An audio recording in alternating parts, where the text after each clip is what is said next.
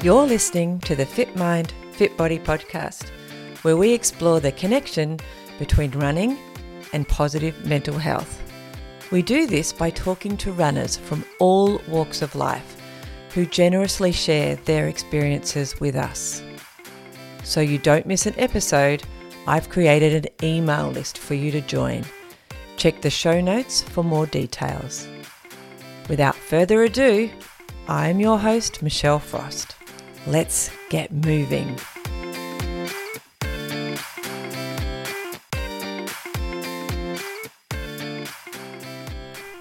Today we have a special treat.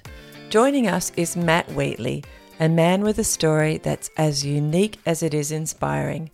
From his early days playing soccer in Western Australia as a child to his unexpected journey into marathons, Matt's tale is a testament to the power of passion and perseverance. So lace up your running shoes and grab your headphones. Let's dive into the world of Matt Wheatley. Whether you're on a leisurely jog or just relaxing at home, this episode is sure to inspire and entertain. Let's get started. Today on Fit Mind, Fit Body, I'm excited to introduce you to the son of a previous guest. Hello, Matt Wheatley. Nice to meet you. You too. Lovely to be here. I'm really excited to talk to you after talking with your dad, Pete, a few weeks ago, and get, your side of the story and some of the stories that he shared. It's going to be fascinating. So I get to tell the truth, do I? Exactly. We want the truth now, or at least from your perspective. Sure. There's always other people's truths, aren't there? Which is kind of funny. All right, Matt, tell me, and it's a funny question because I'm pretty sure your dad said where you were born, but tell me, where did you grow up? Like, it's how I always start the podcast. Tell me a bit about your childhood. I grew up in Western Australia, we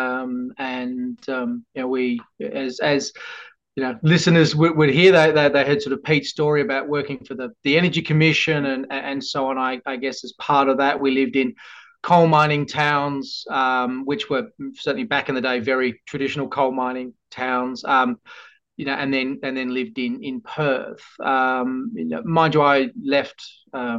We left Western Australia when I was about 8 or 9, and so Tassie is very much home, and home to my little family as well. So I have fond memories of living in Western Australia. A lot of the extended families still there in the same old stomping grounds, and we go back and visit whenever we can.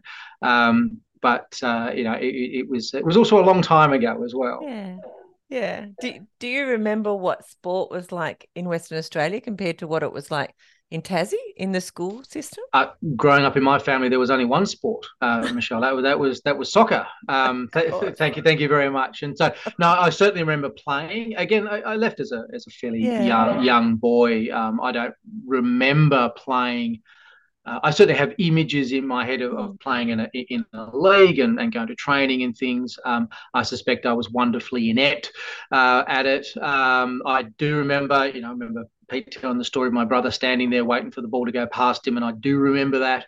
I might have been a little bit more talented at the round ball game than my brother was, but certainly, soccer was a big part of the family lifestyle, and the extended family lifestyle. I certainly remember Dad playing, and all the uncles and certainly my grandfather.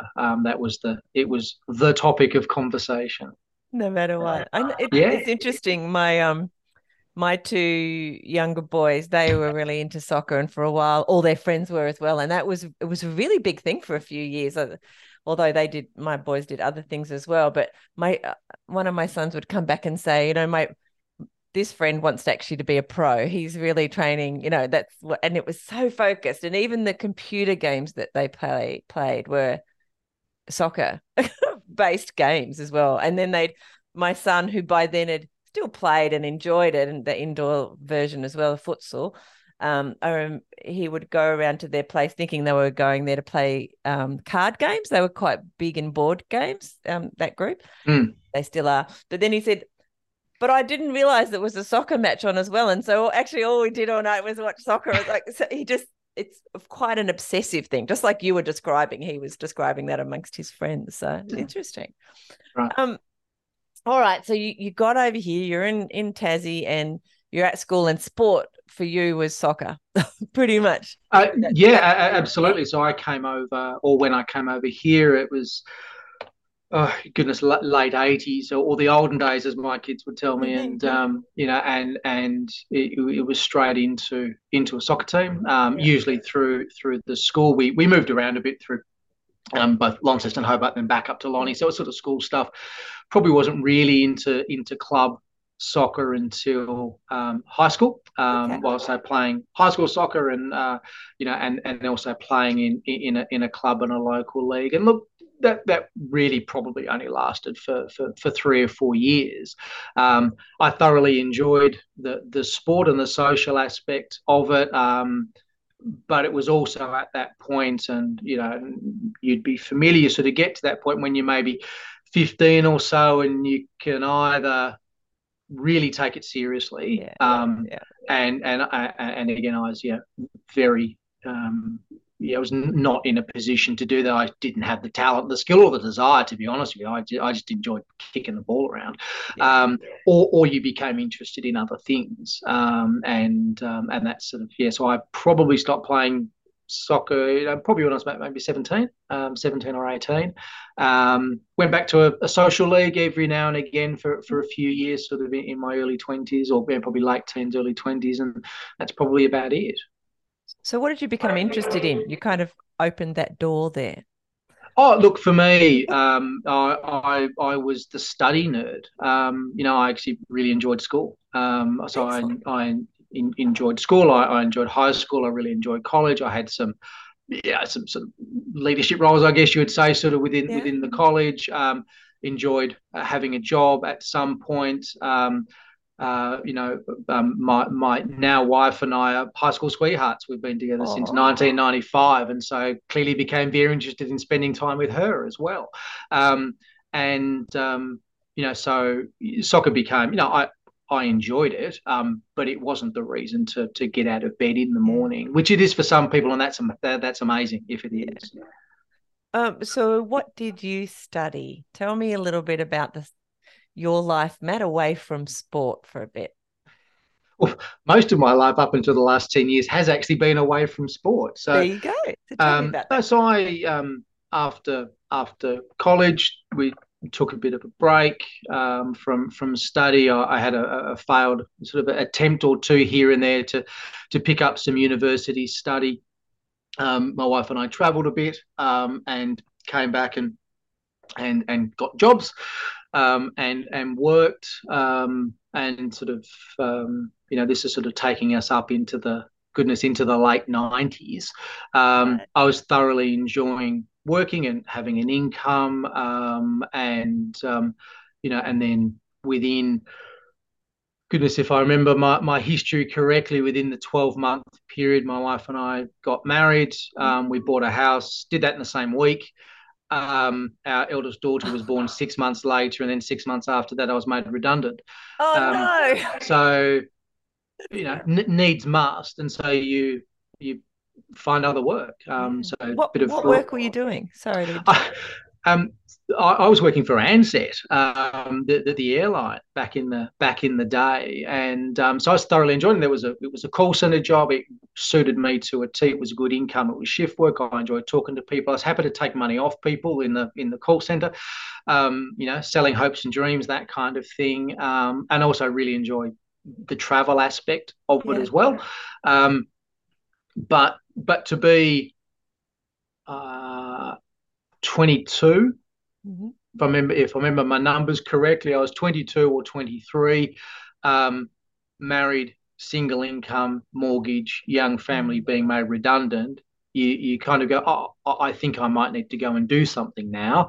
So my wife, who was a childcarer, had to go back to work, and I did the obligatory casual jobs for a few years, while also making the decision, or we made the decision to that I'd go back and pick up the back end of the study, and sort of basically doing what I do now for the last 20 years or so.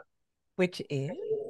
I'm in HR basically, so I'm currently an executive in a GBE and thoroughly enjoying it. And I spent the last sort of 15 to 20 years in industrial relations, in human relations, learning more about people, in training, in safety, and workers' compensation, um, in a variety of industries, both here in Tassie and also on the mainland. Yeah. And as in any career, there are some good jobs and there are some amazing jobs and there are some jobs that you're glad you don't do anymore. But if we work on the premise that variety is the spice of life, then it's been a very, very, very career so far. A very spicy life. A very spicy life, indeed, indeed. Well, it sounds like fun. And how did it sounds like that period, that 20s and when you were, working through the job situation in university and having a young family and a mortgage and in and out of work for different reasons, certainly your physical, I don't want to say, so I use the word sport a lot, but when I say sport, don't necessarily mean organized sport, like going play soccer or whatever, but just physical movement and exercise for its sake. I assume, and just correct me if I'm wrong, that kind of took a bit of a backward step because you were busy doing, establishing the foundation of where you are now in your life, I suppose. Oh, absolutely. There was, I wouldn't have done, activity, if you like, organized or impromptu for a really long time, probably maybe the best part of 10 years. I do recall at one point, I was thinking about this only recently, I guess, in anticipation of our conversation. I do remember randomly entering the Burnie 10 one year and having an absolutely miserable time, primarily because I did the typical, and this is people who know me, this is very much a me thing, tend not to do a huge amount of preparation. So entered the Burnie 10, might have been with a work group, I forget. And this is mid aughts, I think is what we say, maybe 2006, 2007. I forget the exact year. And Burnie turned on at one of its best days of wind and rain, and coupled with the fact that I was wonderfully unfit and didn't really know what 10Ks felt like. So, couch to 10K in as long as it takes to drive to Burnie, really. And then didn't really do anything else,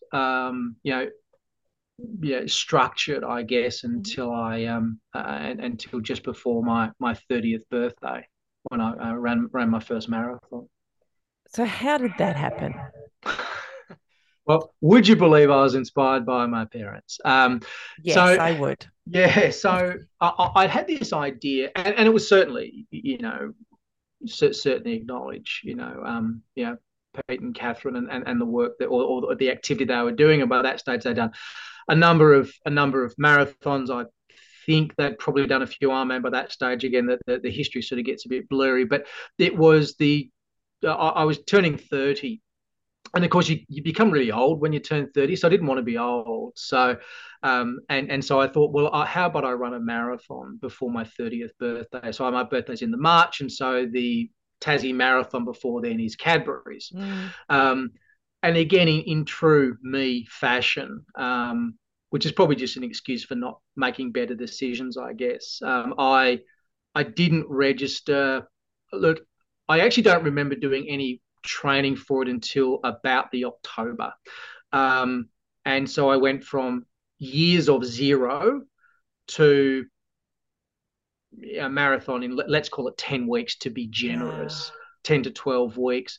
I went in obviously very unfit, really had no idea. And we probably didn't really have much of an idea. I mean, this is going back 15 years. We know a lot more now about hydration and nutrition and so on.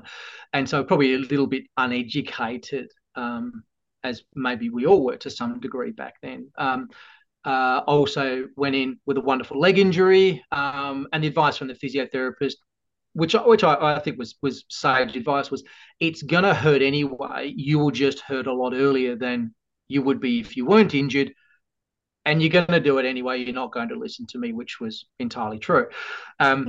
So did the marathon, had, finished it. It was a very ugly run, and it's okay to run ugly sometimes, but of course your first marathon, you have this picture, you're going to stride across the line like Di Costello, it's going to be wonderful, and of course they're all playing Chariots of Fire in the speakers, and I think I staggered, stumbled, tripped and fell into a chocolate bar at the end.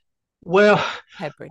yeah, it's one of the advantages doing Cadbury's. Now, the endearing memory of that trip is there's a raffle at the end. You can win this great big block of chocolate. And our eldest daughter, it was our only daughter at the time, was 7, and we won the raffle. Whether we won or whether it was rigged, I don't know. I'll go to my grave and say that we won it fair and square. Oh. I suspect it may have been. So we won this block of chocolate that was taller than she was.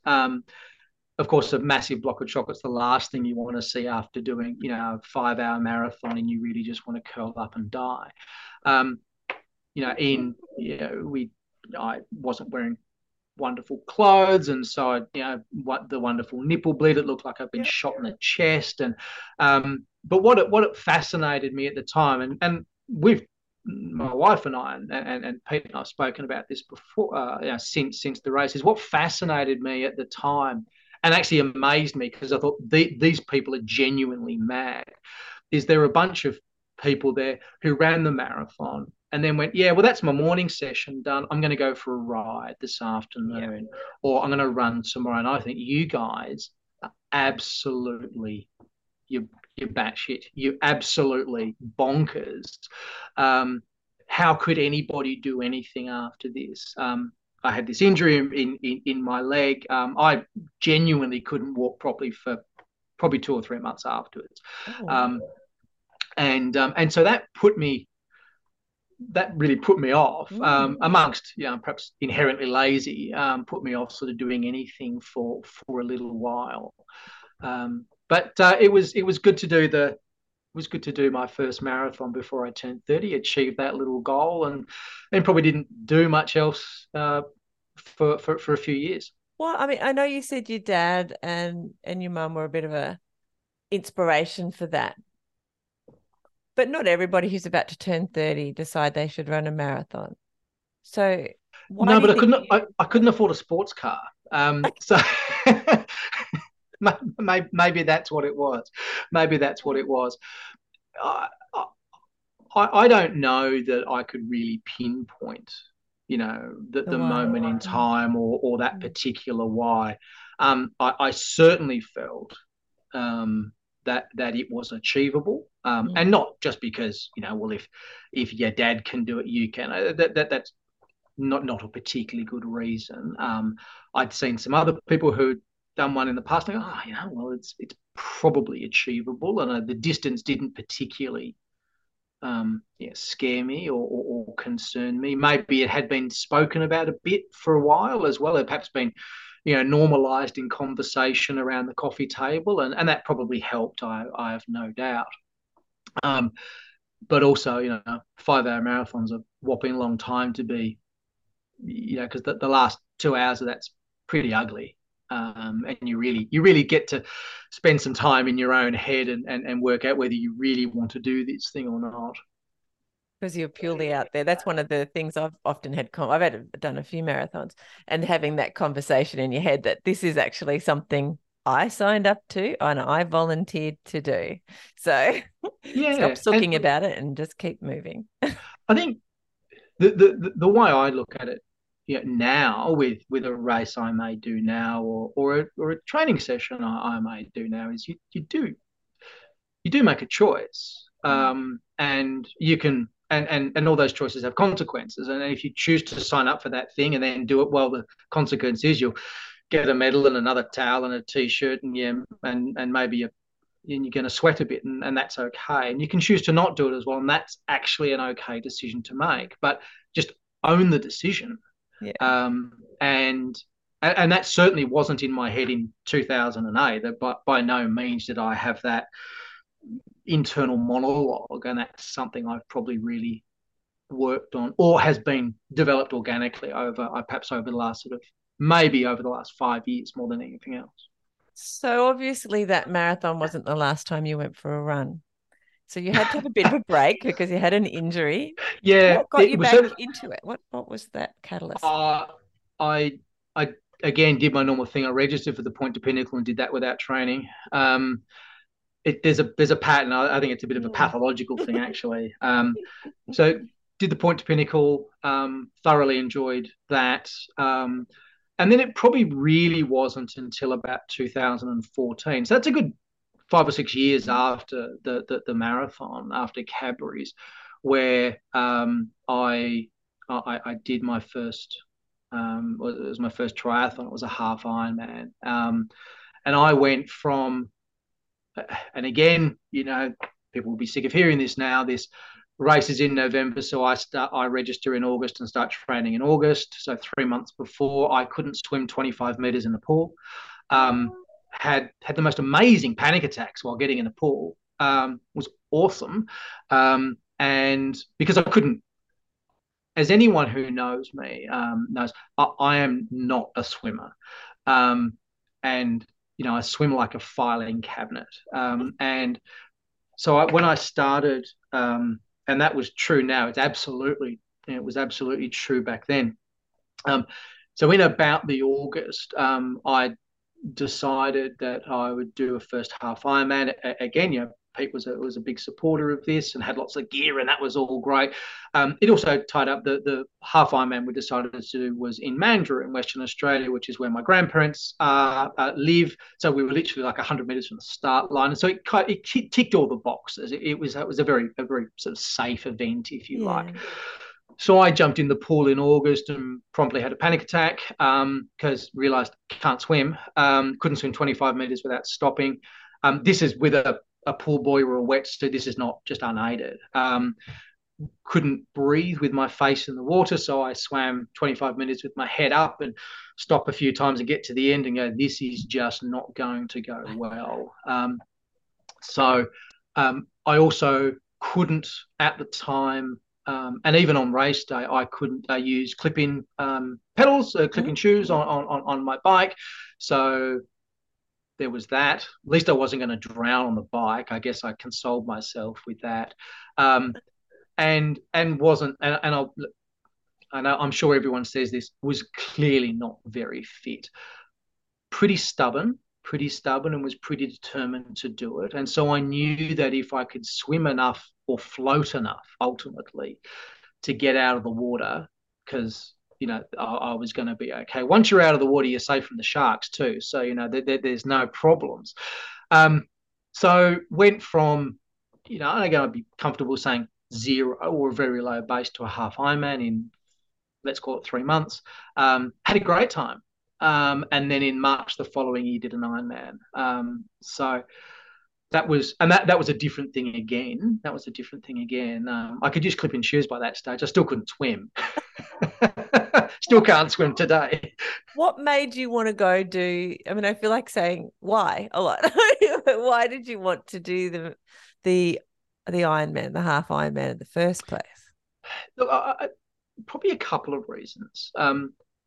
And there's probably two parts to this. Is part of it is why did I want to do it? Maybe also why may I have resisted doing it for a little while as well. Certainly, I'd sort of, no, maybe not resisted, but would probably resented in some ways the amount of training that's required to do an Ironman or a half Ironman, and certainly we knew that that took a lot of time away from family, and we weren't really prepared. And this is my wife and I weren't really prepared to make that sacrifice and to make that time away. We had other things we wanted to do. We also, and I was also keen to do one at some point. And so really just the stars aligned, I guess, that there was an opportunity to do a race in, let's call it the hometown, if you like, where, it was probably going to be as easy to do it as it possibly was going to be. So if there was ever going to be one that kind of makes sense, that Ava, our eldest, was a bit older, and so might be wanting to, maybe show her we can do different things. Although by that stage she was a fantastic dancer and working really hard at her own stuff as well. And really once I'd done that half Ironman, I probably got the bug a little bit too. And also, there's nothing like seeing other people cross the finish line. And there's a little bit of, wow, if you can do it, maybe I can do it as well. Yeah. And then that led to the first Ironman. That was in Melbourne, which is a race, sadly, that's no longer there. And one of the advantages of doing Melbourne is the family could go and watch. So we could, we do, and it's a bit of a double-edged sword. We do often turn races into a racecation, which usually means it's the only excuse we have to go for a holiday is when Matt goes and does a race somewhere. But we've had some wonderful adventures along the way in those locations as well. Awesome. So obviously you've kept up with your triathlon adventures. I've done a few over the years. Done a few. So I guess I think off the top of my head, maybe half a dozen Ironman. Okay. Probably 15 or 20 or so halves, which I quite enjoy.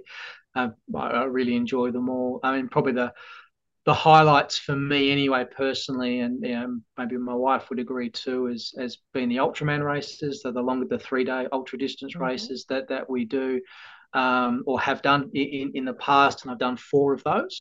And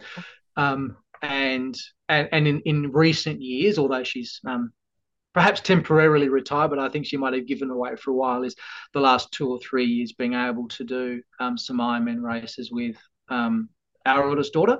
Yeah.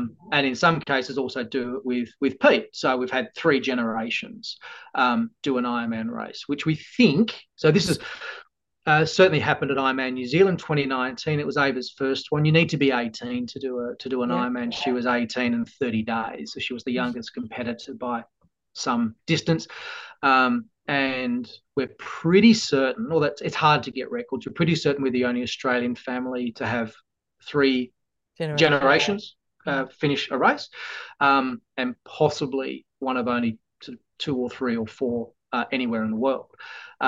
That wasn't the reason for doing it, but that was just makes a really cool photo. It's really cool. At the end. Yeah, that was really nice. That was really nice. Oh, that's amazing. We often talk on the podcast about the example that we provide our kids when we're running as adults or doing triathlon or whatever, because so often in our culture, adults just sit on the sidelines and watch their kids do sport. And so when their kids get to adults, their only example is, well, then they need to go on the sidelines and watch their kids. There's no real necessarily, feet, whatever footsteps to follow into that adult exercise and running and triathlon or whatever. So I love what you said there. It's great. I think it can go both ways as well. I mean, for many years, our eldest daughter was literally a world champion dancer, and the effort that she had to put in and the dedication that she chose to put in to that was actually quite inspiring for me. That's lovely. Because it's a lot of work, and yes, we were, we supported her. Of course, she did with travel and this, that, and the other, and that was fantastic. We had some great adventures with, traveling the world in some occasions, to see her dance or to support her dance. But that's just the icing on the cake. You only get to do those things if you've done the work. A bit like perhaps doing an Ironman. You only get to do that and cross the finish line if you've done the work, or if you've done enough work, is perhaps the best way to put it. And so, the race for me is just the fun bit at the end. It's the icing on the cake. Perhaps in the same way that it is for other people with their chosen sport or their chosen thing, whatever that happens to be. And I think also kids, or certainly in my experience, kids will seek inspiration or will seek influence from any number of people in the village that help bring them up. And if the contribution that I could make for a very small period of time was maybe some sporty stuff, great. There's also plenty of other people in the village that brings up our children, who provide, I would argue, far more inspiration and far more influence. But it has been nice to do some things together. There's another layer of that we talk about also, which the other members of your community cannot provide, and that is the DNA. Like the DNA of your child is, a child inherently knows they're half mum and half dad, whether they verbalize it or whatever, or can intellectually say that. It's subconscious stuff. So when they see, their DNA running around doing stuff, that's something I can at least half do that, or both my parents do stuff, then I can, I have access to it in my, it's not an impossibility, because sometimes build up those kind of conversations, which right. I find is fascinating. Anyway, what does your running look like now? How are you? Tell me about it now in 2023, almost 2024. I'm afraid to say. I know it's terrifying. So at the moment, honestly, not a huge amount. Again, I've done the old trick. I've registered the next race coming up. It's the Bruni Ultra. We enjoy that one. I'm going back to do that again, or we are. Again, takes a village to drag me to the finish line. So really, only in the last sort of 5 or 6 weeks have I really started sort of seriously lacing the shoes, back up, and doing more running or more exercise in general. Probably haven't done a huge amount really in the last sort of 18 months or so. Again, it's just that time when work gets busy and life gets in the way. But a few things coming up over the next sort of 6 to 9 months or so, which will probably require me to get out the front door on a few more occasions, which I'm actually quite enjoying at the moment as well. So do you find having a goal, like a race on the horizon or an event on the horizon, inspires you to kick in and do that training on a regular basis for whatever is required? In some ways, yes. And it is good. There's no doubt. If you're doing a 65K run in a month's time, you probably want to go and do some running. What I've also been able to demonstrate to me, and this is where I'm also very unhelpful to myself, is I have also demonstrated in the past that I can register for a marathon and not do a huge amount of training and actually have a great day, and I'll be fine. And I will not be the fastest person out there. But I will get to the end. I'll have fun. I'll have a smile. I'll high five people, and I'll walk away injury free, and then go and mow the lawn in the afternoon. Probably the trick for me, or the next thing for me, I think, if I was to really go, I actually need to do some training, is to sign up for a very different kind of race, where I would need to scare myself, I think, into doing different types of training, because I would be going into the unknown. And so for me, it's probably not 100K, probably maybe like 100 miler, and doing something that would be very out of the comfort zone. I also have not done any cross-country running or any trail running, so to be signing up for a longer distance trail run, because I would need to train for that, because we use different muscles and the biomechanics are very different. The fueling's very different, the gear's very different. Or doing if we just stick on the running theme, to do like a backyard ultra or something like that, that would probably test the mental strength more than anything else. But I'm usually okay with the head games. Do you have a bit of an off season? That's what it sounds a bit like, because I've been a member of the Launceston Running Club since I was in my 20s. And so, as you probably know, that's a winter season where you run 20 odd weeks through the winter. And then notoriously my running would go back to 2 or 3 times a week in summer, when it was not the running season. And then you'd get back into the season again and it'd be like, well, actually this feels better if I run at least 4 times a week, to race, to let alone run any faster. But it just feels better if I get back into it.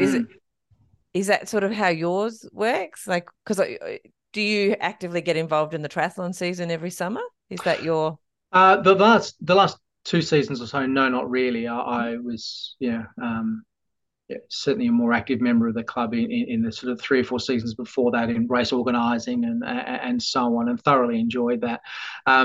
I guess in terms of on and off season, probably the better example of that is as I guess when we were going to Noosa more regularly for the Ultraman races, which are in May. I would generally use sort of October through to May, I guess, as the training block essentially.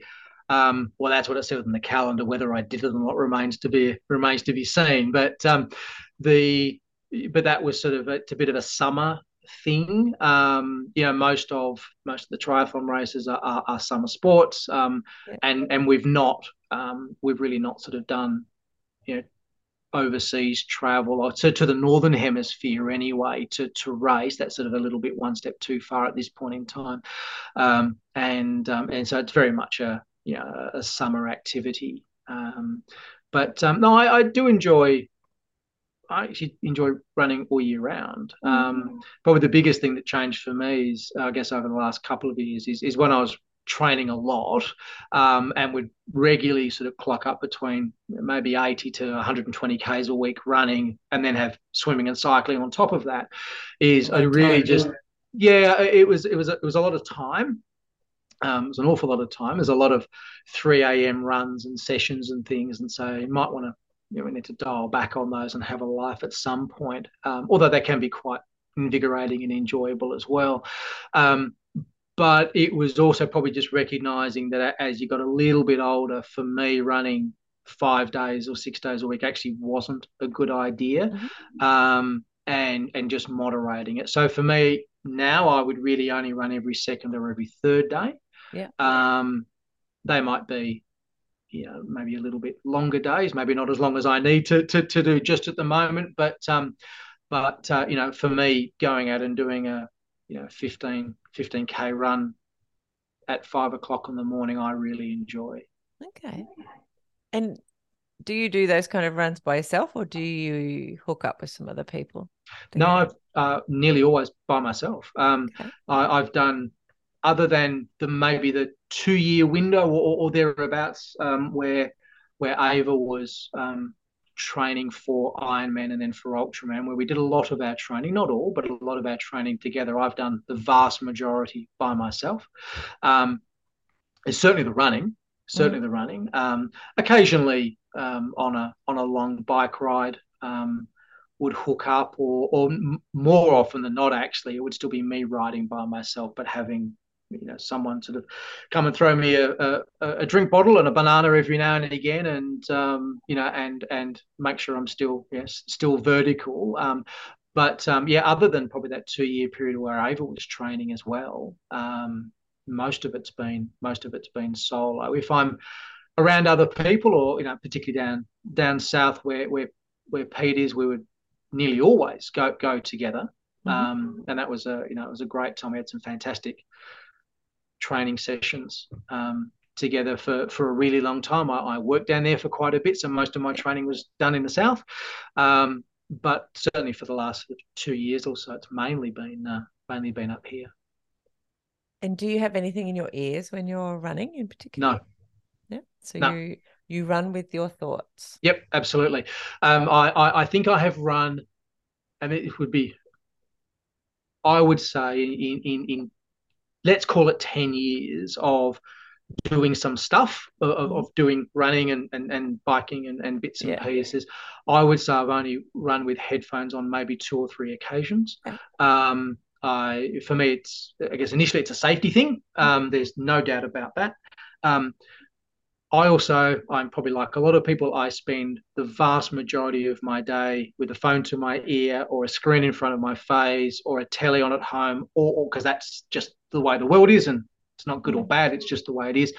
So I actually really enjoy, not having that in my head. I really enjoy either deliberately thinking about something and solving all the problems of the world. I'm also absolutely the kind of person, I can run 10Ks and I could not tell you what I've thought about. I could quite easily run for an hour and go, I've no idea where my head's just been. It's probably been everywhere, and I actually really quite enjoy that. I have a pretty good internal monologue, And I also know, I've deliberately done or specifically done some um, very boring runs and very boring training sessions deliberately to train myself to do, I guess, hard things in my head. Yeah. Um, so regularly we've got a little loop where we live. Essentially, it's 1 kilometer Mm-hmm. from door to door. And I remember one training session I did that 35 times, just Oh, the wow. same loop. I was training for the Ultraman, so I needed the kilometers. That's fine, but I deliberately wanted to make it hard because hard mentally, because I really wanted to sort of, because I knew at some point in the race it's really easy to stop, and you just need to, you need to build up a bit of memory, so you can draw on that. I think when races get hard and go, oh yeah, but I've done this type of thing before, and that really helps the self talk, I think. It's like a muscle, isn't it? Yeah, you got to train it. You got to train the brain. And I didn't realize that. If I go back to the Mm. 2008 marathon, I had no idea that 90% of this stuff's actually in your head. Um, and if someone had told me then, again, they were one of the mad people. Um, I would now absolutely subscribe that the vast majority of, and perhaps it's different for different people, and I'd be the Mm. first to respect that and the first to acknowledge that. But I think an awful lot of this running thing, or particularly over perhaps longer Mm-hmm. distances, is a head game. Mm. It really is won and lost in your head. What is there saying? Something along the lines of our mind gives up before our body actually does, even though we Yep. think it's our body giving up. It's actually our mind telling us our body's giving up. Yeah, Actually, it's absolutely. not. And I think it's also important to understand it, and maybe it comes with, I wouldn't necessarily say this to someone just starting running, but I think over time you also sort of build a good sort of internal barometer around what is pain versus Mm. injury, what is I can't do this versus I can't be bothered doing this. Mm-hmm. Again, and understand it, own it, make a decision. When in doubt, pick a position and stick to it. And if it's genuinely I can't be bothered, well, okay, then go and do something else, or go Is and that do nothing else. is that though? Like I know when I've been in that pain cave, as some people refer to it, which is a horrible terminology because I'm a glass half full kind of thing. Um, is that where your why is something? If you can at least to yourself be able to articulate to yourself why you entered this event or why you're doing this training or what does it mean to you, even if it's something you can't really articulate with words to someone else, but that feeling or that whatever. And if you could tap into it in those moments where just it feels like everything's going to crap and really why are you doing this? It I, would be you'd be able to finish it. It's like I think that really helps, and I think for some people they are very quickly and easily able to articulate the reason why they're doing something. For some people, they may not be able to, and for some people, it's, we've all heard the stories, or we all know the people who, take up running to help with an addiction, or to help with a depression, or to something, and that may or may not be their why. By the way, mm, we are more than a diagnosis. mm, Um, but I think for some people that can really help.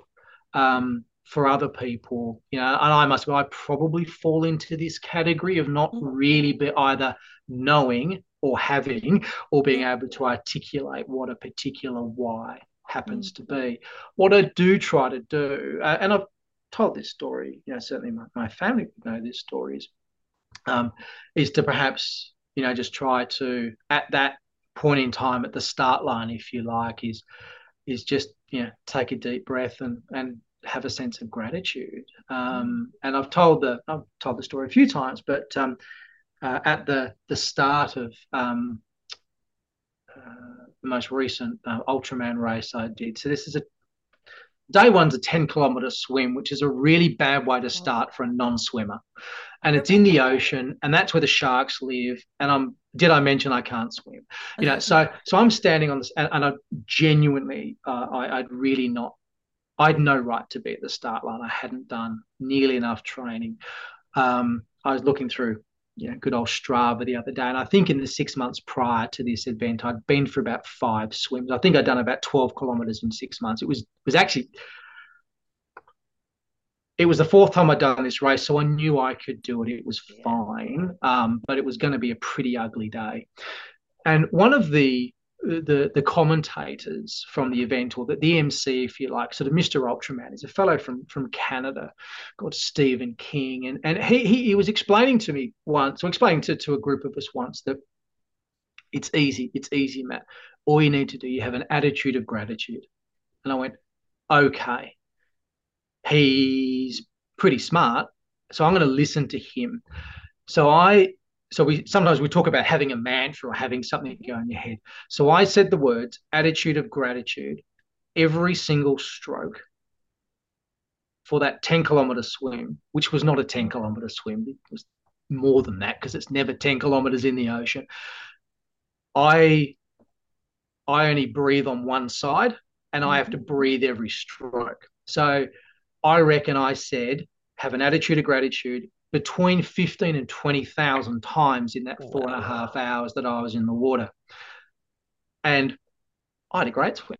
I really enjoyed it. It was ugly. It was god awful to look at. Had a sneaky vomit at one point. Felt much better after that. Came out with a smile on my face. Now that worked for me, and it worked for me at that point where I happened to be, let's call it, philosophically and psychologically, that would not have worked for me at the first marathon in 2008. But I think over time, we all develop our own little strategies, our own little tips and tricks on what works and what doesn't work. And sometimes trying those things and understanding what doesn't work for you is really important as well.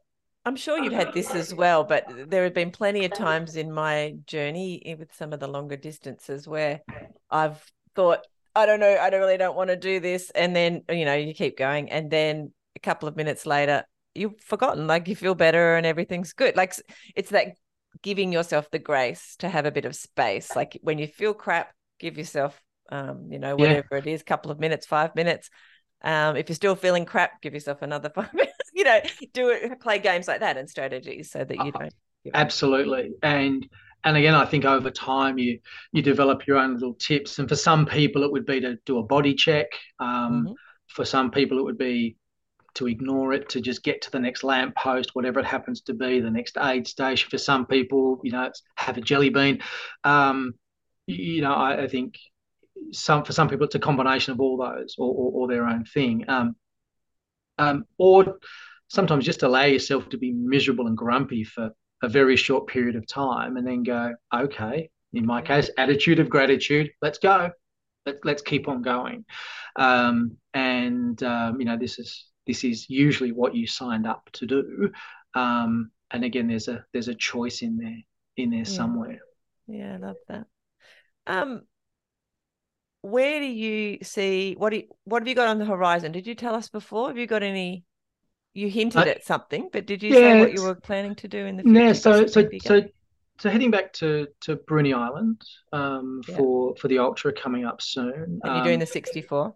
Yeah. So this would be the third or fourth time I think I've done it solo. And had some really good experiences there. No, not outrageously fast. I'm never going to be at the front. That's for crazy people, people who train. But we have a great time. So we use it as an adventure. We go down for a couple of days, and the kids throw stuff at me as we go along. They have a bit of a jog along as well. And it's a fantastic day. And then we go to the pub afterwards and have a nice weekend. Do a few half Ironman over summer. And then you really haven't decided sort of what might be on the horizon after that. I'm sure it'll be something interesting and probably a little bit epic, because a life half lived, that kind of thing. All of that. can you, how long do you think you'll be doing these things for? Not just running, maybe just running. I don't know. How long do you think you'll be this active human? I suspect I will probably always be Mhm. reasonably active. Um, I don't really see a reason to stop. I think for the most part, I've found a nice, balance or a nice way to make it work with a busy home life and a big job, and things get sacrificed along the way, but we've managed to make it all work. I think we're sort of in a really fortunate position I think we are all in an amazingly fortunate position where we live, and Yeah, for most of us the lifestyles that we live, or are able to lead, that I think we'd want to maximize that as much as we could for as long as we possibly could, but and I've also, and touch wood, of course, I've also managed to be essentially injury free for that's 10 amazing. years, which no doubt helps, the a little bit of motivation is I don't sort of have to carry and niggle. I mean, we all get lumps and bumps and a sore thing from time to time, but it's pain, not injury. So I think I think I'll keep doing this slightly mad stuff for a little while longer yet. I love it. I always thought when I first began, in part, it was because I had this focus of the Ironman in Hawaii. I'd watched that a few years in a row on the telly. Yep. I was like, oh, I really want to do one of those. And never quite got around to moving away from, well, adding other disciplines to my running, which was quite interesting. I don't know if I just thought I never had time. I had 5 children in the end and ran 2 businesses, and just and now I'm in my 50s. It's like, well, I just love my running. I don't think I'll ever actually get to doing a triathlon now, which is interesting. It's Yeah, I mean, it's really hard to qualify if you don't swim or ride a bike. So yeah, just Yeah, just I a can't little just bit of a run. hint there. But yeah, you can run.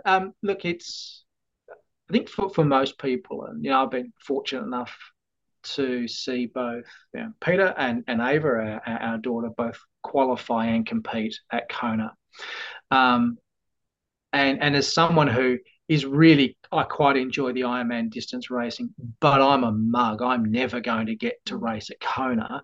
It was an amazing experience to go and watch and to support. That was last year for Ava. Absolutely fantastic race, and people need to. They really earn their entry fee. They really have to dig deep in that Mm, race, and that is pretty brutal.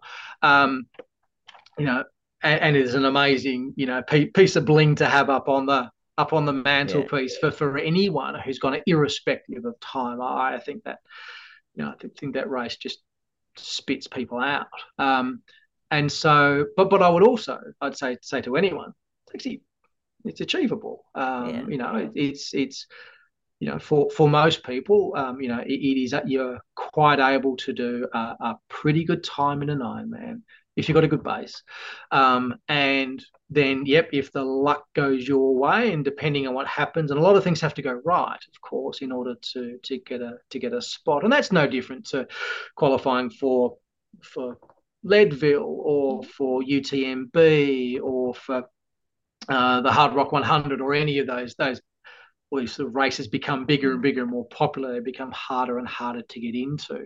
So it usually means that mugs like me, well, we're going to do something else instead. But that's okay. That's actually okay. And so we'll find other things that become really really exciting as well. Mm. What do you think all of this has given your life? So if you had it adopted, well, I guess running and triathlon 10 years ago or so, you'd be missing out on, you wouldn't have in your life. Uh that's a really interesting question because I think and I may not be the one to ask this question, but I'd certainly say that it's added a lot to our lives. And when I say ours, I would say our family. In as much as, yes, there are early mornings and lots of dirty washing and bike bits everywhere, and I'm happy to own that. But it has also given us a real opportunity to see parts of the world and to see parts of Australia that we probably wouldn't have gone to otherwise. And we had a very similar approach with, with the dancing many years ago, as we went to lots of towns and villages and countries we probably would not have gone to, because you go for this particular thing, and then we have, we're pretty big on adventures in our family, and not necessarily big grandiose adventures. But we go and have an adventure, and then if you have an adventure off that, that's called a side adventure. And so we're always having little adventures and just wanting to have a really good lived experience, as much as we can and as long as we can as a family. And there's no doubt that the sport, the triathlon or the running, has enabled a lot of that, or has probably been a really good excuse to justify a lot of that as well. Do you think underlaying that has also been a foundation fitness wise? Like, because as we get older, and you're a bit younger than me, but as you get older, your capacity, if you haven't stayed relatively fit, is reduced for what you can take on in life, whether it is adventures, traveling around, looking at things, or whatever that may be. You don't have the energy, not just physically to go do that stuff, but even what's going on in your head to think that I could go do that. I have a not thing. Yeah, so I have no doubt at all. Talk about genes for a second. So I was, blessed as I never really got sick as a kid, or as a young man, as a young adult. When I got COVID, I was sick for a day and was vacuuming the floor the following day. I've never broken a bone, never had my appendix out. None of that's got anything to do with running. But if I think certainly as we get older, I have no doubt that me being able to maintain, amongst other things, a reasonably active lifestyle, and clearly there are some peaks and some troughs in there in terms of activity and output. There's no doubt that's probably helped my overall physical health. There's no doubt it's helped my overall mental health, or my capacity to have long and busy days. Yeah, which means you can have a long and full life. That's the plan. That's the plan. Got plenty more things to do. Exactly. Can you reflect on a run? Doesn't have to be an event. It could just be a training run, that just where everything flowed for you. It was amazing. Like, can you think of a time where it just felt great? Yeah. Oh, without a doubt. And it is an event. And I've often, spoken about this. There's probably only one or two times in my life, I guess we would use this term flow state.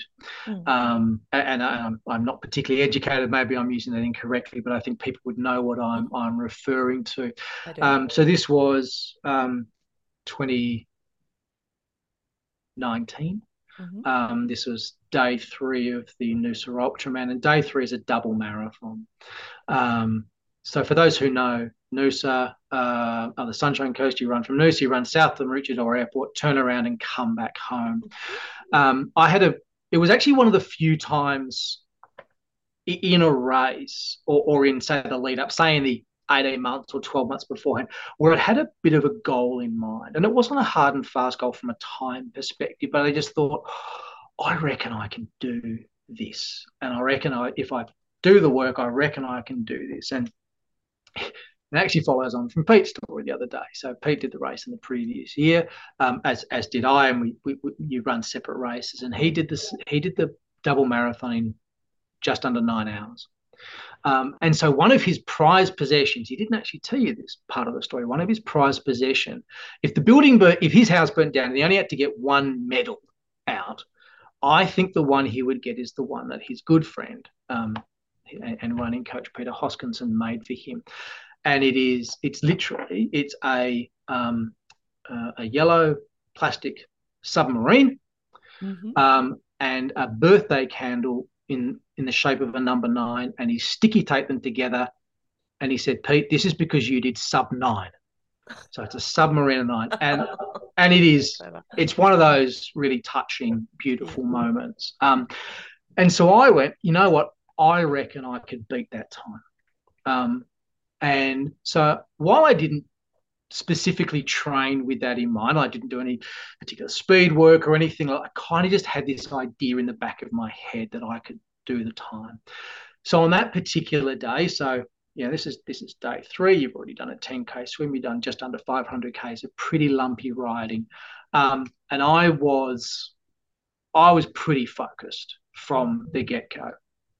And that day, I couldn't really remember much about the day. I would say, from my perspective, and my wife, daughter, and my mother-in-law, my brother were crewing for me at the time. They may have a very different view, but I really felt like I was in the zone for the whole day. Wow. And so I got to the marathon mark, so the turnaround mark, in 3:55. It's my fastest ever marathon time, is the beginning of a double. Yeah, this is just dumb. Knowing that the back end would be a little bit tricky. There were also one of those tropical days on the Sunshine Coast, lots of really localized, really heavy thunderstorms. It was quite muggy. We managed to avoid all the thunderstorms just by virtue of sheer dumb luck.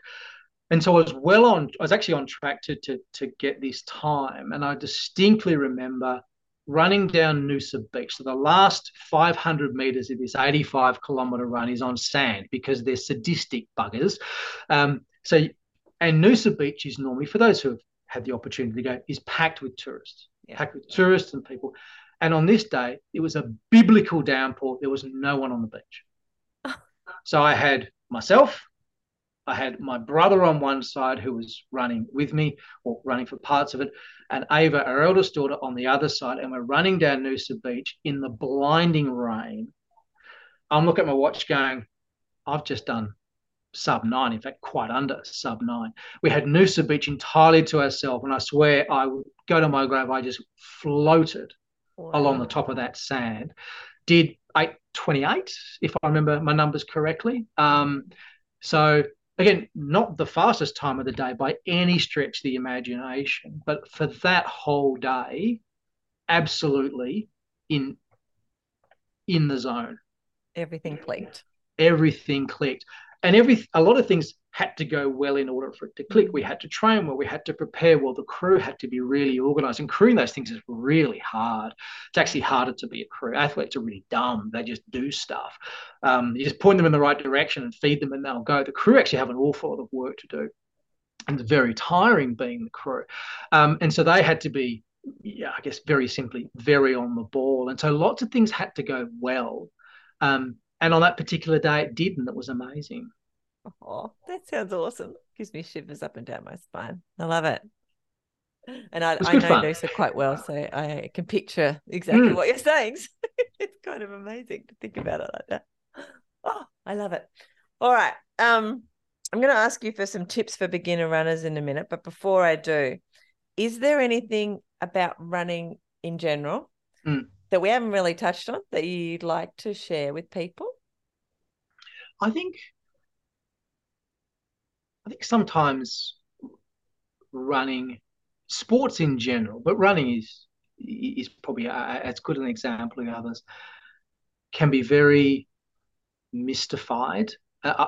I think there's a temptation for some people to really mystify it so that they can then commercialize the demystification. Running in its simpler sense is actually really easy. It's left foot, right foot, breathe a bit. It doesn't have to be any more complicated than that. And there are no doubt there are people who will always be a better runner, might be or a faster runner, or run longer distances. But I think we can fall into the trap, or I think new players to the game can fall into the trap that one needs to run an X pace per whatever in order to be a proper runner, or you need to have done 50 of these or 100 of these, or you have to have the $300 shoes, or whatever it happens to be. And I find that, I actually find it quite sad, because I actually think it demotivates. It either is a barrier to entry for people who might want to give it a crack, and it can also be quite demotivating for those people who don't fit into that rather ridiculous mold. And then I think it can take an awful lot of intestinal fortitude for someone to go, no, I don't need to have those shoes all this time, or so. I run, therefore I'm a runner. And I think, and I find that, yeah, I find that a little bit disappointing, actually. I think there's a lot more people who, I mean, anybody can. I guess is the simple answer is anybody can, and many people should. And but I think I think that would be my concern. One of the things that I talk about on the podcast a bit, and it's based on things I listen to and books and professors I pay attention to, and one of them said not that long ago, I mean, I've heard it multiple times, but we wouldn't be here. Like the people who are on the planet right now are descendants from people who were reasonable runners, because the ones Yes. that weren't, they either didn't catch their food or they became food. And Yep. it sounds flippant, but it's actually true. So our No, DNA is, our ancestors were all the running batch of humans. And yeah, so we can absolutely. all run, and there's very few people who can't for Yeah, different reasons. absolutely. I agree. And, they say, you are what you eat. I would argue that you are what your ancestors ate. It's true. Because, that I think that is true, because if they ate things that were bad, they tended to not live very long. And so we are the results of a sequence of many things going right. Mm. Um, and, I think, lots of things do have to be going pretty well in your life, no doubt, to make the choice to go for a run, or to do a thing, whatever that thing happens to be. But sometimes it's nice to go, yep, these things are going right, and that's actually okay too, and to enjoy the moment. Mm. It's that often we talk on the podcast about that enjoying the journey to that, whatever the goal is that you're heading, and finding ways to enjoy it, because running isn't the most comfortable thing all of the time. We don't all run in that flow state we're talking about before. In fact, it's kind of like the nirvana we're often looking for. Yeah. But at the same time, there is something amazing about enjoying it even when it's painful, Yes. and finding that and in that in yourself, because I think that's when you can achieve things that you'll be very proud of, that you'll be able to click all those things in your head that you're after, that we can't necessarily articulate very well. Mm, That's where they live, in that little space where it's hard for us personally, not necessarily someone else, but for that's right. you. That's right. Yeah. And that's, I think, what we're all after. That. Yeah, I agree, and I think if we go back to this idea about it's the journey, is Mm. I reflect on another thing that this Canadian fellow Stephen King has shared with me some time ago, and it's something I've certainly taken to heart. And he had to learn this. Well, he tells the story. He had to learn this when he was sort of transitioning from being a proper world class athlete to being not a proper world class athlete, and the sense of loss that came with that, because that's how he'd That identify it. identity. Mm. And he said, Matt, it's not about the time you get, it's about the time you have getting the time you get. Oh, And I love that. I That's a went, great quote. yeah, that's going on a t-shirt. That's Mm. fantastic. Yeah. So again, for me, that tip that I guess encapsulates, it's the journey, not the destination. Although we shouldn't devalue the importance of a destination. It's just a Um, short time, though, of all of the, especially, yep, in what the context of what we're talking about, such a short moment. Whereas if absolutely. we can just be, and it's important to be in that moment, as you were saying just then, because another half of my journey is the mindfulness and trying to work out how Mm, we can mindfully be in these moments. So yes, I think fully encapsulating, and yeah, those moments of joy when you have achieved this thing that has taken you a long time to get to, that's right. even if you didn't really train very much. You're probably training in your head, like thinking about it. Oh, I'm not Yeah, training very much and worrying absolutely. about it. And that can also be really a really important part of the journey as well. Exactly. Is that visualization piece. Mm. But I think also it's okay to do hard stuff. It's okay to do painful stuff. It's okay to sweat a bit and go through 3 t-shirts in a day. It's again, lots of things are going right in your life and in your little part of Mm. the world in order for that to happen. And you know, it's very simply, there are worse places to be and many, many worse things to be doing. So, take a That's moment, right. breathe the air, and enjoy it as well. Yeah. Yeah. No, I love that. It's been so delightful to talk to you, Matt. You Thank you too. Thank for you. sharing some amazing stuff with us and some insight. I really have enjoyed it. But before we go, Mm. I would love some beginner running tips. So if somebody comes to you and says, Matt, I want to start running, what would you advise them to do to get started? I think very simply, I'd just say yes. Let's go. Yes.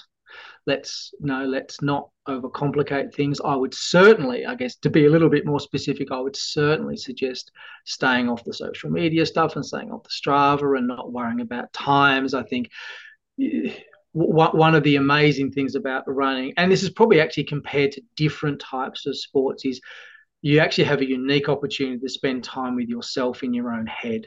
Because you kind of have to, where you trip over things and run into telegraph poles. Whereas other sports, you actually need to pay a bit more attention. Now you got to avoid the sharks in the ocean. The ball that's And heading towards you. yeah, exactly right. And so running actually allows you to to spend time in your own head, or with that one-on-one contact with the person that's next to you. And I think we maybe we miss that sometimes. And I think if someone came to me today and said, I want to start running, it would be okay. Let's go. Let's go. You'd take them for a run. Absolutely. I love it. All right, Matt, thank you. I'm looking forward to meeting you in person because we don't live very far apart, really. We don't. Just down the river. Indeed. We'll see you on the hustings somewhere. We have lots of mutual friends too. We do. Like there's a lot of crossover in the triathlon world. There is indeed. There is indeed. Small gene pool. Exactly. Big thank you for coming on and sharing some of that with us. Love it. Absolutely no worries. Pleasure. Thanks very much, Michelle. Thank you for listening to the Fit Mind, Fit Body podcast. I'd love to talk to you about your running journey. Send me a message on Facebook or on the website and let's do it. I also wanted to let you know that I've created an email list so you won't miss any podcast episodes. You'll find details in the show notes and on the Fit Mind, Fit Body website, along with a bunch of resources on mindful running. They'll help you to get and stay mentally and physically fit. And I'll see you there. Plus, I'll be back here in your podcast player a few times a week. Hit subscribe so you don't miss an episode. And before you go, I'd really appreciate it if you would leave a review. It'll help more people to find the podcast and get inspired to start running and ultimately to improve their life. See you soon.